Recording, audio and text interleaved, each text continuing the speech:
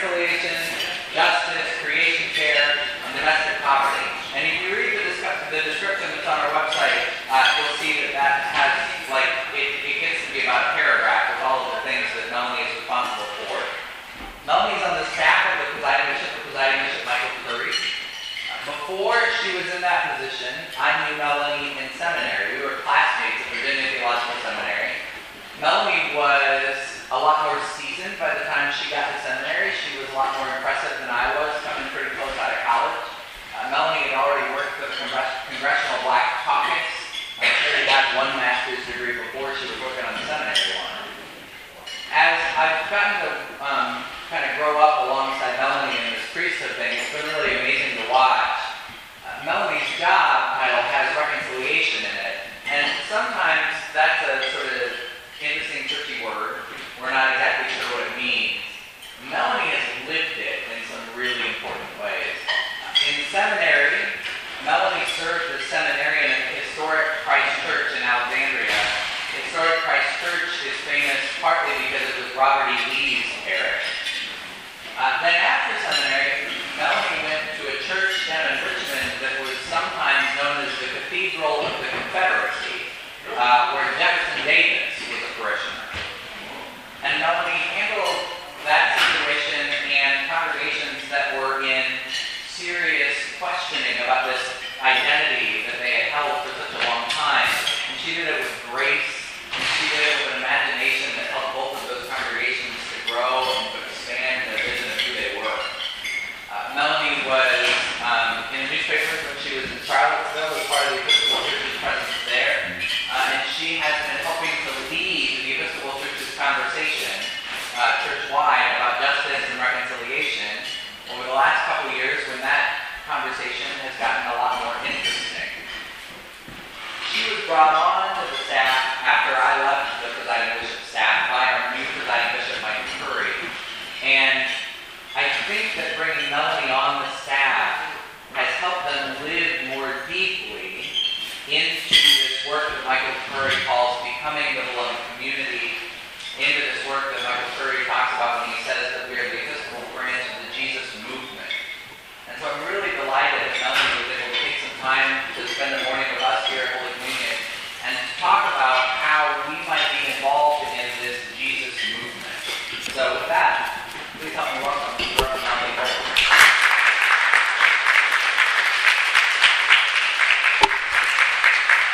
Well, thank you. I am delighted to be here. It's with great sense of time with your whole diocese. You folks were serving yesterday and to join me for breakfast and sermoning and greet you and have you be greeted in the name of our larger Episcopal Church.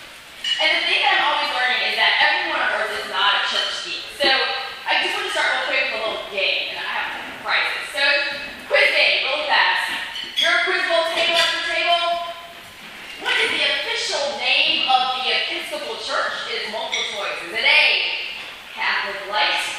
B, Anglicans Are Us? Or C, the Domestic and Foreign Missionary Society? C, Domestic and Foreign Missionary Society. It's your prize. All right. It's seed paper. What is the code name for where the heart of the Episcopal Church is? Is it A, I-95? B, MI5? C, 815? 815. Which is 815 2nd Avenue, New York. Yeah, there you go. All right. Who's the leader of the Episcopal Church? Is it A, the Archbishop? B, our royal wedding presider? C, the presiding bishop? Presiding bishop, okay. All right, I'm starting some lovely plans to go up with our creation here. But yeah, next. And there's plenty more. But there's a lot to be said about the Episcopal Church, its ever-changing and growing nature, and the fact that no matter where you are, you experience it very differently. So Presiding Bishop Michael Curry, who was elected at the last General Convention in 2015, has taken on what is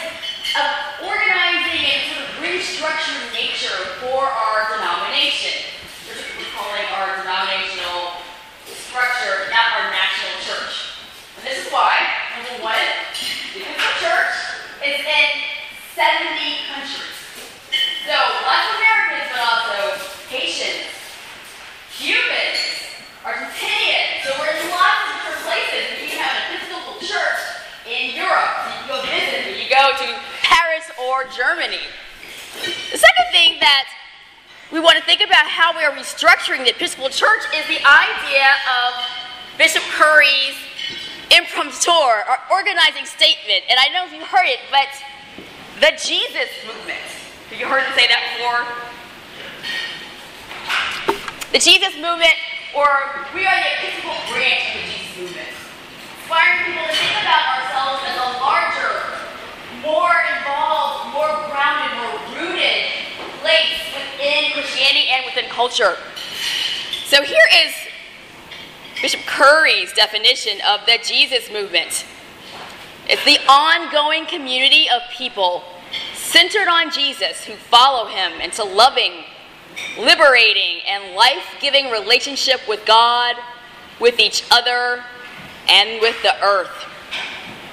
So our life-giving, liberating, loving relationship is being brought out of just theory or theology, but into our work. So Mike was right, he touched on the fact that my job is a new job in the church, but our whole department. And so our good folks were asking me for this. This is how we're structured with presiding bishop. And this question, who is the other deciding body in the Episcopal Church? Who makes the rules? General Convention, right. So, to think of it this way, the American government has houses. The Episcopal Church has houses. We do. We have a house of bishops and a house of deputies. Two houses meet, they've got leaders. And there's a president of the house of deputies, President Gay Jennings. And she is the leader of all the voting bodies that meet every 3 years, last July was in Austin, Texas, and decide on the rules, policies, the things that are important to us as Episcopalians. So we have a lot of things to believe in, but we don't all vote on all of them. This summer we voted on things like explain to us our theology of social justice. We voted on creating a task force to figure out where we stand on the idea of climate change. So those things come from the people of the Episcopal Church. So you vote on a rep, and they vote on a diocesan rep, and they vote and make a vote to the General Convention. On the other side, like the presidential side, I guess, the House side, Bishop Curry has a staff that implements all policies that you, the church, decide. And so at the 2015 General Convention, we voted on a lot of things. There are a lot of wonderful resolutions, like our church will confront racism. Our church, we had a resolution making it, what's it legal? Asking all churches with Confederate flags to amend and remove them from their buildings. And that started my work in Richmond, Virginia. I would take the flag out of the building. We have resolutions on using low-flow toilets because we wanted to conserve water. There's a lot of them. And so we let Bishop Curry and his leadership and put them on priorities. And then, as we're thinking about the main priority being the Jesus movement, being the way we're living and liberating and life-giving relationship with God and each other, he staffed a canon, so there's a canon, just like the diocese, for the Jesus movement, reconciliation, justice, creation, care, and that's Candace Mellors. And she has 3 departments under her. And I have worked all the causes. But we also have a department for evangelism and church planting. So how do we actually live and grow as a denomination, not live in a place where the church is dying. We have a department that's at the missionary ministries around the country. And then we have lots of other departments under a different canon. Traditional things, formation, youth work, finance, all this kind of stuff. So the Jesus movement is one pillar of not just the church or theology, but also our staffing. And in my department, we cover social justice, advocacy, and engagement. And so that's all of our work as trying to figure out how do we be participants in civil discourse in America. How do we train Episcopalians to engage and learn about the causes that are important to your city? How do we spread the word that there are churches like this one that do work with your county commission, your local boards and bodies, and where that is part of our citizen democracy, our civitas, in our community of God. So we do workshops, we do trainings. If there's something you'd like to hear, let me know, because we can make that available to you. Resources, and there's a web page for that with all kinds of wonderful things going on. It does our work with prison reform, our work with helping people with their nonprofit interfaith coalitions around the country. Lots of open book. We do things providing resources and grants. So if you've got a really good project idea, when a grant comes up, feel free to apply. Maybe that can help you, yeah. The other part of our department is racial reconciliation. And if you looked at this year's General Convention, you'll find out that almost $1 million was delegated for this cause. So a whole other grant program, big grants coming up, about churches and dioceses working on the idea of racial reconciliation. And they're open. We depend on you all, the church, to tell us what that looks like, what that's going to feel like. There are curriculum, there are suggested ways that we have things that you can take to your church or your diocese to do your anti-racism training and all that kind of work. So racial reconciliation is a big one. We send consultants out to literally go to churches and sort of do one-on-one work. Lots of work happening there. And then for me, the big one, care of creation. And this is brand new. And this is where, to be really honest with you, a lot of the Jesus movement is about stuff that the church has not done really well in the past. But we're okay with that. We're owning that. We're living into that. And one of those places is that we've been very silent for a long time on environmentalism, creation care, eco-justice. And so we're building and learning and growing into this new way. And so I have plenty more seed papers if you want to plant the little globe and grow some seeds. But we're learning, and you can hear Bishop Curry talk about expanding beyond the idea that we really like community gardens. Those are nice. Or rain barrels. But how do we help change the narrative about climate change and its impact on people that are vulnerable? How do we help learn and teach each other on what we can do to actually kind of save this world, the world that we care about? And how do we advocate for those who are sort of victims of environmental injustice, living in places where they are sick, needy, or need people to advocate for them? So creation care is another big aspect of the church. Another place where we've got a lot of grant money. There's a little theme. Episcopalians like to give grants out, but that's okay. It's our way of promoting leadership. It's our way of saying, there's a church that has a really good idea. Let them expand and experiment, and let them be a teaching example for the whole church. Also within our department is UTO. Little blue boxes. Do you all have an in-gathering here in the fall sometimes? Yeah, and UTO and a lot of dioceses is linked with Episcopal women, church women, are historic organizations. They are more than 100 years old. They have ample funds, and they are alive and kicking. These are not ladies that sit around and do nothing but drink tea, but they're women who are using these resources saved up from way back to change and push forward the agenda of the church. So every year, if you or your congregation or your diocese have a really good idea, even students can do these access UTO grants. And UTO is just about amplifying the voice of people in the church doing really cool stuff. And so every year there's a priority statement. You go to the UTO website, and all those little blue boxes of money, all those change and coins and quarters go into a big pot, and millions of dollars a year go out to folks who are trying to do something new for the church. And the themes of the year are the same as the themes of the Jesus movement, so you can always check that out. So we talked about all the little pieces within the reconciliation, justice, creation care wing of the Episcopal Church, and how these folks vote on them. So sometimes people go, oh, the Episcopal Church is just liberal, wishy-washy do-gooders. No, we argue and we debate about it for weeks on end.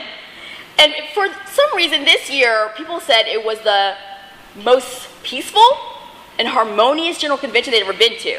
So I don't know what that means, where God is working in our church, but people are on the same accord that there's a time, and the time is now, for our church to get out of its shell. We are beyond worrying about, are we shrinking or are we dying?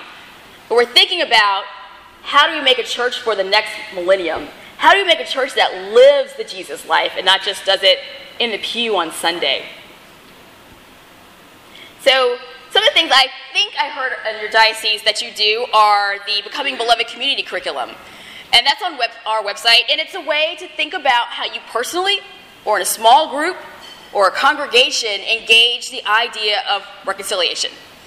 And I loved a fellow said yesterday, they use this not to think about race, but to think about the ways in which they have ageism in their congregation, the ways in which they are split and divided across income or lifestyle.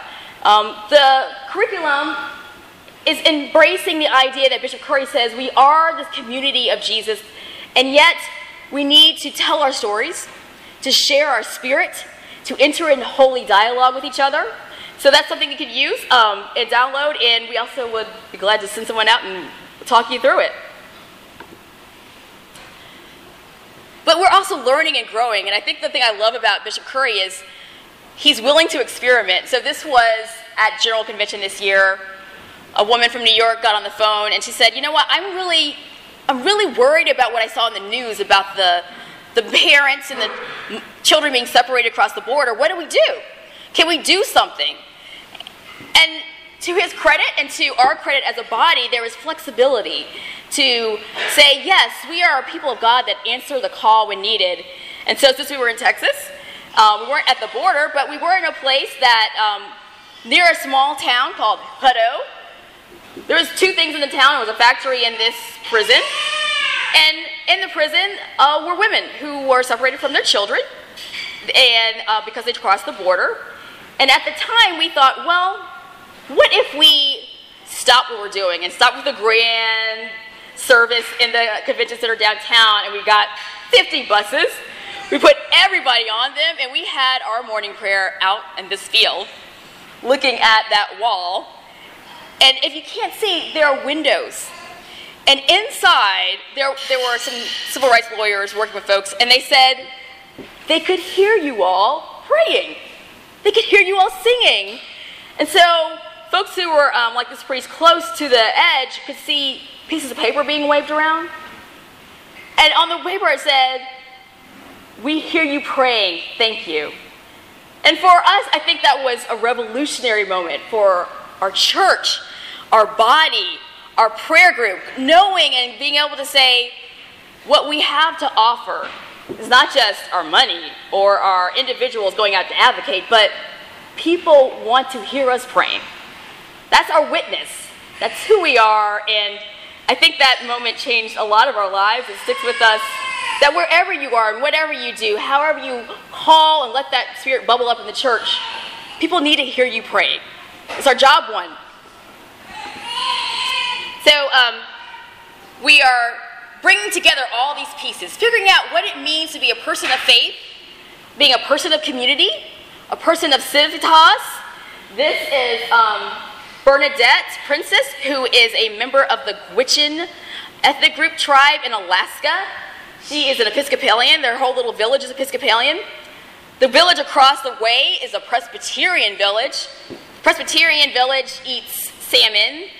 The Episcopal village eats caribou. They're cut off from food and water because the warming weather has made aspen trees grow up. And the aspen trees are foreign, and they stop the running of the caribou, and they choke up the flowing of the water that salmon go to. And so these people who are Episcopalians and their neighbors, the good Presbyterians, reached out to their diocese and said, "We are hungry. We can't get good jobs because the jobs are being tied up with this pipeline, and we don't have access to our water anymore. Episcopal Church, what shall we do?" And so young Episcopal leaders like Bernadette are coming and being a part of our Episcopal narrative and our advocacy effort. Here she is at the White House talking about how important the land is in the Arctic Wildlife Preserve, but she's doing it with the help of Episcopal government relations in our policy office and our advocacy office. And she gave a great TED Talk at General Convention, if you want to look at it online, talking a little bit more about what that experience is like for her and how our community of faith, supporting her from wherever we are, way down here, helps the people in Alaska. It's a bit of what we do as a community, as we learn to find our kind of sea legs and being people who are relevant in the world. And so this is Bishop Curry's next kind of iteration. Because people will always ask, we like the Jesus movement thing. That sounds really exciting. And then they go, wait, what does that mean? I like it, but what is it? How do you do the Jesus movement? So he gave this sermon at General Convention. And he said, when I think about how do you do the Jesus movement, it's a practice. It's a thing you do every single day. They're little bits of how you be a disciple, how you be a Christian that's equipped to live in the world. And it's kind of like a rule of life if you're a monk. Well, I'm going to call it the way of love. And so this is the way of love. And I don't know if anybody been around a monastic community, monks and nuns, or around the Episcopal Service Corps volunteers. Every year they have to set up a rule of life. It's how you do your morning. Do you say your prayers and brush your teeth? When do you read the Bible? Where do you go to find inspiration and spirit? The rules that help us and form us to give us freedom and shape us. So, you are my guinea pigs to experiment with. We have the way of love. Thank you. For you all. And we printed 10,000 of these because we want Episcopalians to do that.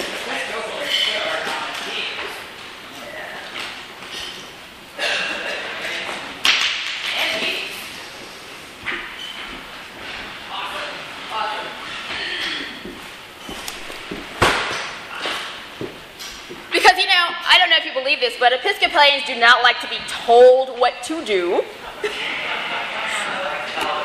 We do like to tell other people what to do, so we need to work on that one. But thinking about ways in which we can help tell ourselves and each other to suggest and compassion and friendliness, how are you forming and shaping yourself up every day for this journey? And the way of love is a way of discernment. It's a way of prayer. If you've seen these prayers that are suggested on the website under Way of Love, that you pray every day. Begin by asking, how can my words and actions and heart reflect the loving, liberating, life-giving way of Jesus? Ask God to help you as you make decisions. And at the end of the day, with genuine curiosity and zero judgment, ask, when did I see myself or others being loving, liberating, or life-giving today? Yeah. Where do I wish I'd seen or practiced the Jesus way? So, ways in which we're doing, and this is no secret, it's called Ignatian reflection, seeing the holy and the spiritual in our daily life. And not that there's one way to do the way of love, but there are ways in which we reflect on all the aspects with which we engage God and community. We turn inwards. We learn. So read some scripture every day. I heard that a lot yesterday, that scripture is grounding. We pray, because you know what? You can't really do the Christian thing without prayer. That's where we are. We're people who communicate with God. We worship together. The gathering grounds us, supports us, helps us feel loved. And we bless, we share. You all do laundry love. Maybe you have a food kitchen. Maybe you do rides for people who are lacking mobility. The sharing is the thing that gives life to what we have. And then we go. We go out and we pray at the borders. We pray with people in prison. We be in companionship and solidarity with others. We experience that even if it's scary and frightening. And finally we rest because we're human, just as Jesus was. And we need restoring and renewal. So the thought is, as people learn and develop a way of love for yourself, maybe for your parish, that it will help you not only be a better Christian, a better member of the Jesus movement, but also to discern together. And so I'm going to pick at my breakfast table again. We actually had a little out loud talk about what's next for this parish, right? What's the exciting, animating thing after kind of growing and realizing that our next calling might be something big, might be something functional, might be the Capital Campaign Plus? How would you go about as a group deciding and figuring that out? Well, you could just have a meeting. Mike could just tell you what to do, or you could engage in a prayerful discernment process where you held each other up and shared, turned, learned, where's the scripture speaking to us? Where's the world telling us and calling us to go out? I wonder what you will do with that, and I bet you will do something fantastic, and I can't wait to hear. But when you do decide, on the back, there is hashtag wayoflove.com. We are literally collecting all of the comments, and everything is very open source, so you can like download and manipulate this information. But as we live into what is the Jesus movement next, the point is that it's not Mike Angel telling you what to do. It's not even Bishop Curry. It's we, the church. And as we learn to communicate with each other, I think our job at A15 is not to be the institution telling, but to gather in, to hold space, to hold the questions and the answers and share. So with that, I am glad to ask, what are your questions? What do you have to share? Got any ideas? What's bugging you about the Episcopal Church? I'll take those too.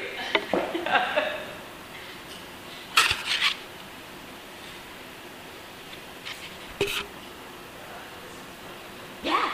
What are the most creative initiatives you've seen come out of the Jesus movement churches you've been? Oh gosh, that's really good. I have to say, like, I'm a little humbled because, like when you live a normal life and you work at a parish, you don't see everything in the church. We're not great at that, okay? We're not great at letting you know all the creative things that are going on, but there are places, the Diocese of Hawaii, we went to visit because they asked for some community organizing training. We got that. Got on the plane, we went with Episcopal Relief and Development, and they had women from all over the Hawaiian Islands in the diocese who are learning about climate change, learning about doing community development and advocacy, because there are people who are Anglicans and Episcopalians, sometimes even Baptists and Methodists, who are climate refugees. Their islands in the South Pacific are flooding and people have to leave their homes. So they are the first wave of immigrants, sometimes legal, sometimes not, coming onto the shores, and it's church women, Episcopal church women, not particularly educated, not diocesan officials, way far from the mainland, said, help us with the tools to create new parishes where we can speak Melanesian and Micronesian in their language, but where we can support them. Hawaii's a hard place to get a job and find a house, and so women are cooking and they're doing like dance ministry across their ethnic barriers and bounds, and helping to embrace people and bring them into the church in a way that is not threatening for the folks who say we always pray this way, but embracing. It was amazing to see that, but there are incredible things everywhere. There are folks at the Diocese of Alabama, down in Montgomery by the Capitol, where they have another gigantic Jefferson Davis statue. And the diocesan office is 2 blocks up the street. And the communications director is a deacon. She was a recently ordained deacon, woman in her 50s, and she was ordained with a group of other women. They're all in their 50s or 60s. They're all bivocational. And they adopted the Corpus campaign. So our church has signed on. We're the first denomination, actually, to sign on with Reverend Barber's Corpus campaign last winter to change the moral narrative about poverty in this country. And they took it to heart. And these 3 women deacons in a really southern, small community stood up and started organizing poor people and wealthy Episcopalians and a little band, and they went out every Monday to protest and pray and march around the Jefferson Davis statue. And they did it for 40 days. And they, and these women who, they're still women. I mean, they've got jobs, they've got communities. They took on this artful, playful way of doing it, where the state troopers watched them with fear. They thought they were going to destroy the statues or something. And they adopted their Hindu neighbors, who brought holy powder, the holly and the fungus, and they would throw this red, yellow, green powder on Jeff Davis every week. Thank you. Yeah. So, I mean, creative, loving, expressive ways of engaging, reaching out to the poor, and creating community that are done by other people, where they are, right? There's so many examples all around the world. Our environmental poverty and grant program brings up people who have these fantastic ideas. Scientists were training little girls in a mountain school in West Virginia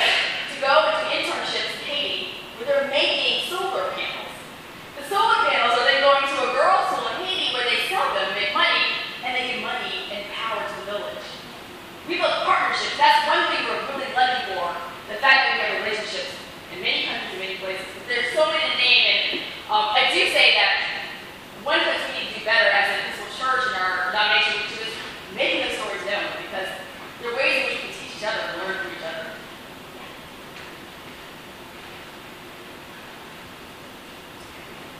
And I'm going to ask you all questions. Yeah. You're talking at your table. So, 2 questions. We won't do 3, we'll do 2. 1, what do you make of the difference between calling ourselves the Episcopal Church and the Episcopal branch of the Jesus movement?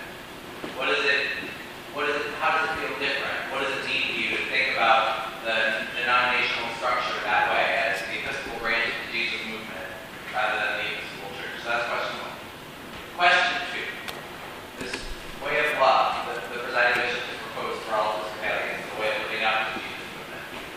It's based on a rhythm of life, a rule of life. Have you ever thought about living by a rule of life? Some of you were in a Lenten curriculum where we did that. But have you ever thought about living by a rule of life? How could you see using some of the resources, and I'll ask Melanie to put up where you have on your table those turn, learn, pray. How could you see those pieces manifesting in your day-to-day life and in the life of our congregation? So we're going to give you 10 minutes. The difference between the Episcopal Church and the Episcopal branch of the Jesus movement, and how can you